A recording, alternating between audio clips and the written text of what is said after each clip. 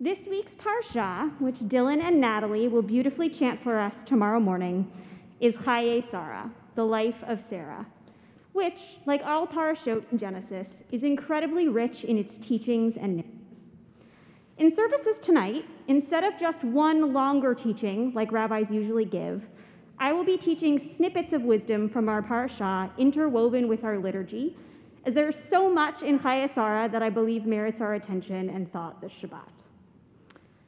To begin, even though this Torah portion is titled Chaye Sarah, the life of Sarah, in its very first line we learn of Sarah's death and are given the opportunity to witness Abraham's actions as a widow and a mourner. As we have witnessed over the last few weeks in our Torah, at God's request, Abraham has left his native homeland and is in the midst of his divinely ordained journey to the Holy Land. Because of this, Abraham is in a foreign land when his wife Sarah's death takes place.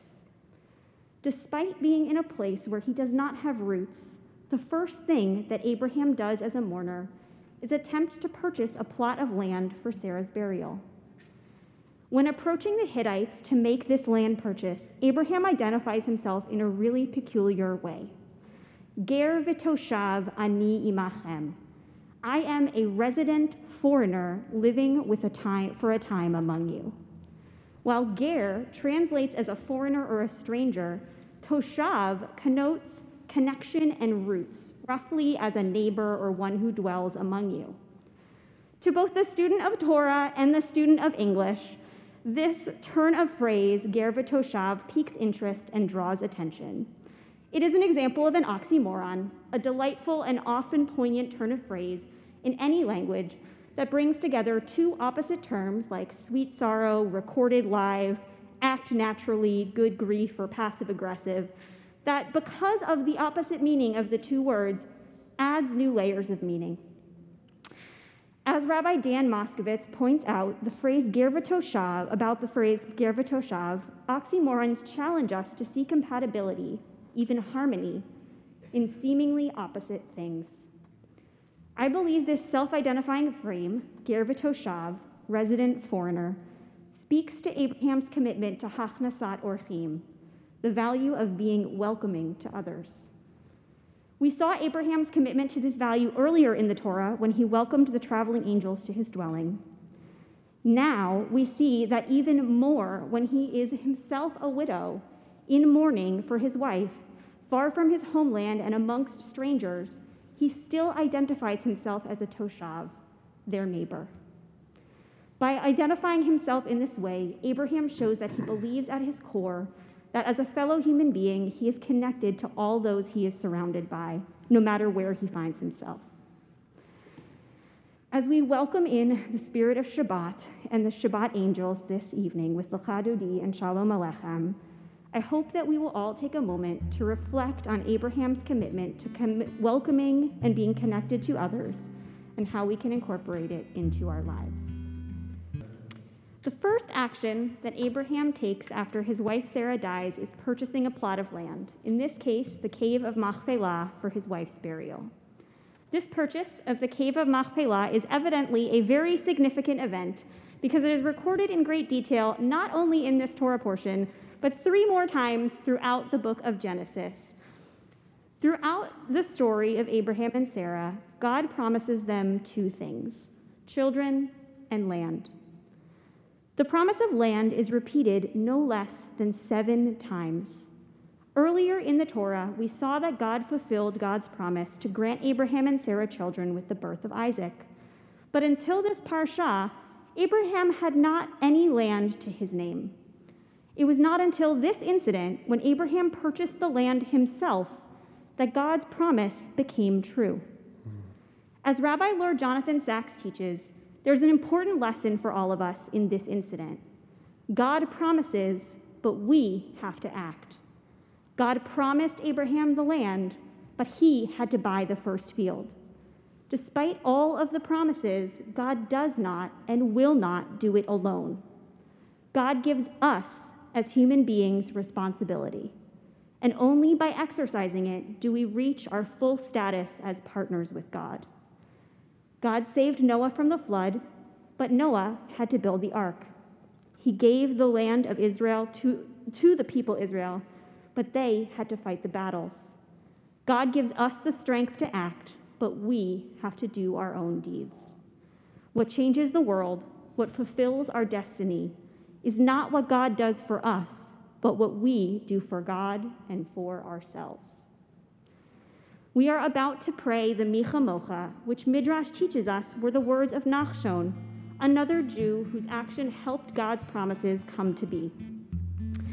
After fleeing Egypt, the Israelites found themselves trapped on the banks of the Red Sea, with the Egyptians close behind them in pursuit. Midrash teaches us that it was not until Nachshon bravely jumped into the water and physically took action while reciting the words of this prayer that the Red Sea magically parted, enabling God's promise of freedom to come to fruition. Despite being siblings, often mentioned together today in one breath, Isaac and Ishmael actually only appear in this week's Torah portion one time together, when they reunite in Hebron to bury their father Abraham after his death, which also takes place in this week's Torah portion. It's a stunning line of Torah. And they buried Abraham, Isaac, and Ishmael, his sons, in the cave of Machpelah. When we last saw Isaac and Ishmael with Abraham, he came very close to killing both of them, Ishmael through abandonment, and Isaac through near sacrifice. It's easy to imagine that the two siblings would want nothing to do with each other or their father, given these circumstances. And yet, despite their differing realities and opinions, when a serious situation arose that required both of them to rise above their differences, they did, and they were able to come together peacefully to perform their last duty as Abraham's sons. As we celebrate Shabbat together and sing Vishamru on page 44, it is my hope that we can all learn from Isaac and Ishmael's actions in this week's Torah portion and reflect on the ways that we too can bring about peace with our actions. Hapax legomena are words or forms of words that occur only one time. There are 1,500 loan words in the Old Testament, but there are only 400 that are truly hapax legomena, where there are absolutely no other uses of this word anywhere else in Jewish text. One of these instances occurs in Chayei Sarah. Toward the end of our parsha, we witness Isaac and Rebekah, the future spouses, meet for the very first time. Earlier in the narrative, Abraham had sent his servant out to find a suitable wife for Isaac. And after witnessing Rebekah's kindness towards others, the servant brought her back with him to meet Isaac. Rebekah sees Isaac for the first time while he is out in a field doing something that is described by a hapax legomena. Genesis 24:60 states, "And Isaac went out lasuach in the field towards evening." The phrase lasuach can be translated in many ways. Commentators describe it as anywhere from walking, to praying, to meditating, to conversing directly with God. While it is not entirely clear what it was that Isaac was doing, it is evident that there was holiness and intention in his action. It was this action that impressed Rebekah so much that she instantly knew she wanted to marry Isaac. And more significantly, the rabbis identify Isaac's lasuaching in the field as the origin of the afternoon prayer service, which centers around the Amidah that we are about to pray together. It is clear that Isaac's action was imbued with meaning, and that it was a way for him, in his own unique way, to connect directly with God, just as we each strive to every time we pray. Inspired by Isaac's lasuach in the field, please rise and join with us for the Amidah on page 46. As I mentioned earlier, this week's Parsha, Chayei Sarah, opens with Sarah's death.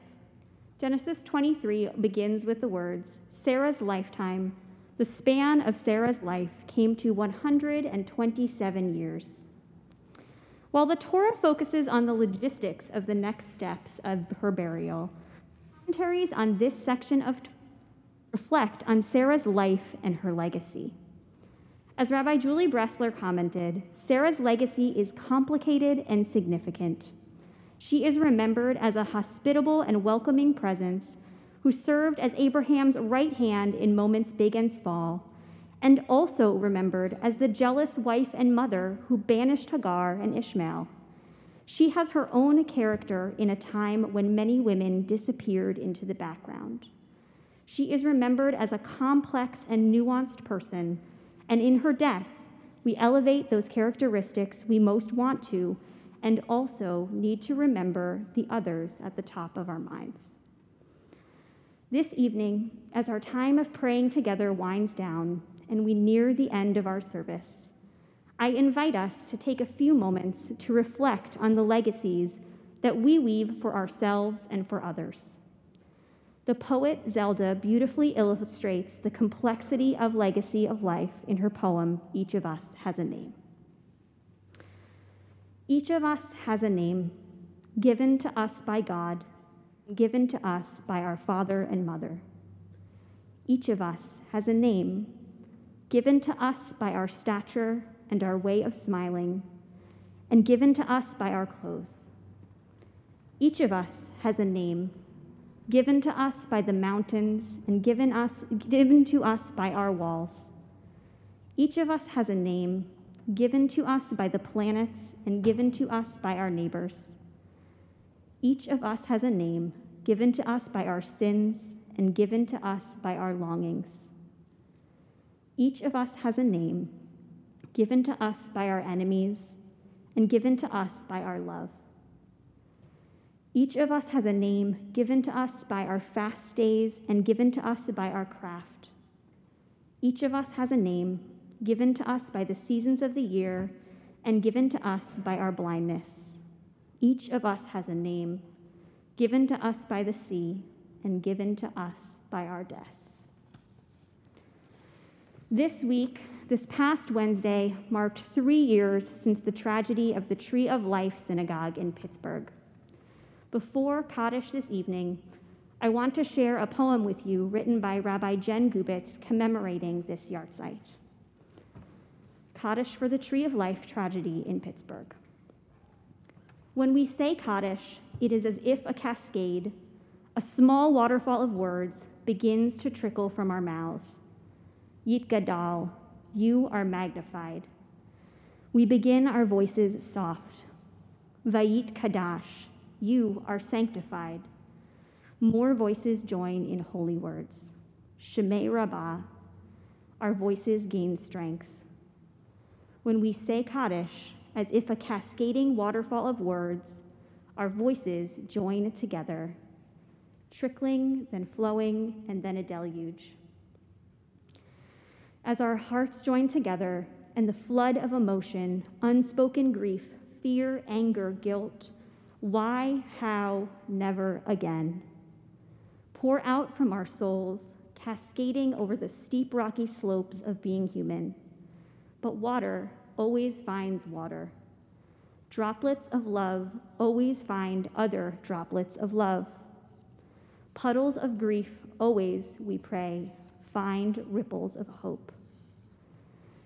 And so now we join our hopes, our faith, our words, our tears, our hearts, our prayers, cascading like whispers as we begin, raising our voices louder and louder together until Oseh Shalom, the one who makes peace, which right now is as if but a trickle. Yehu Yaseh Shalom, louder and louder again. Yes, you, the one who makes peace. In a deluge of voices we demand, flood our world, God. Help us flood our world with nourishing waters of justice, compassion, and love. With love, we remember the 11 victims of this unspeakable tragedy. Joyce Feinberg, 75, of Oakland. Richard Gottfried, 65, of Ross. Rose Mallinger, 97, of Squirrel Hill. Jerry Rabinowitz, 66, of Edgewood. Brothers Cecil Rosenthal, 59, of Squirrel Hill, and David Rosenthal, 54, of Squirrel Hill. Married couple Bernice Simon, 84, of Wilkinsburg, Sylvan Simon, 86, of Wilkinsburg. Daniel Stein, 71, of Squirrel Hill, Melvin Wax, 88, of Squirrel Hill, and Irving Younger, 69, of Mount Washington. Yit Gadal v'Yit Kadash, may their memories always be a blessing.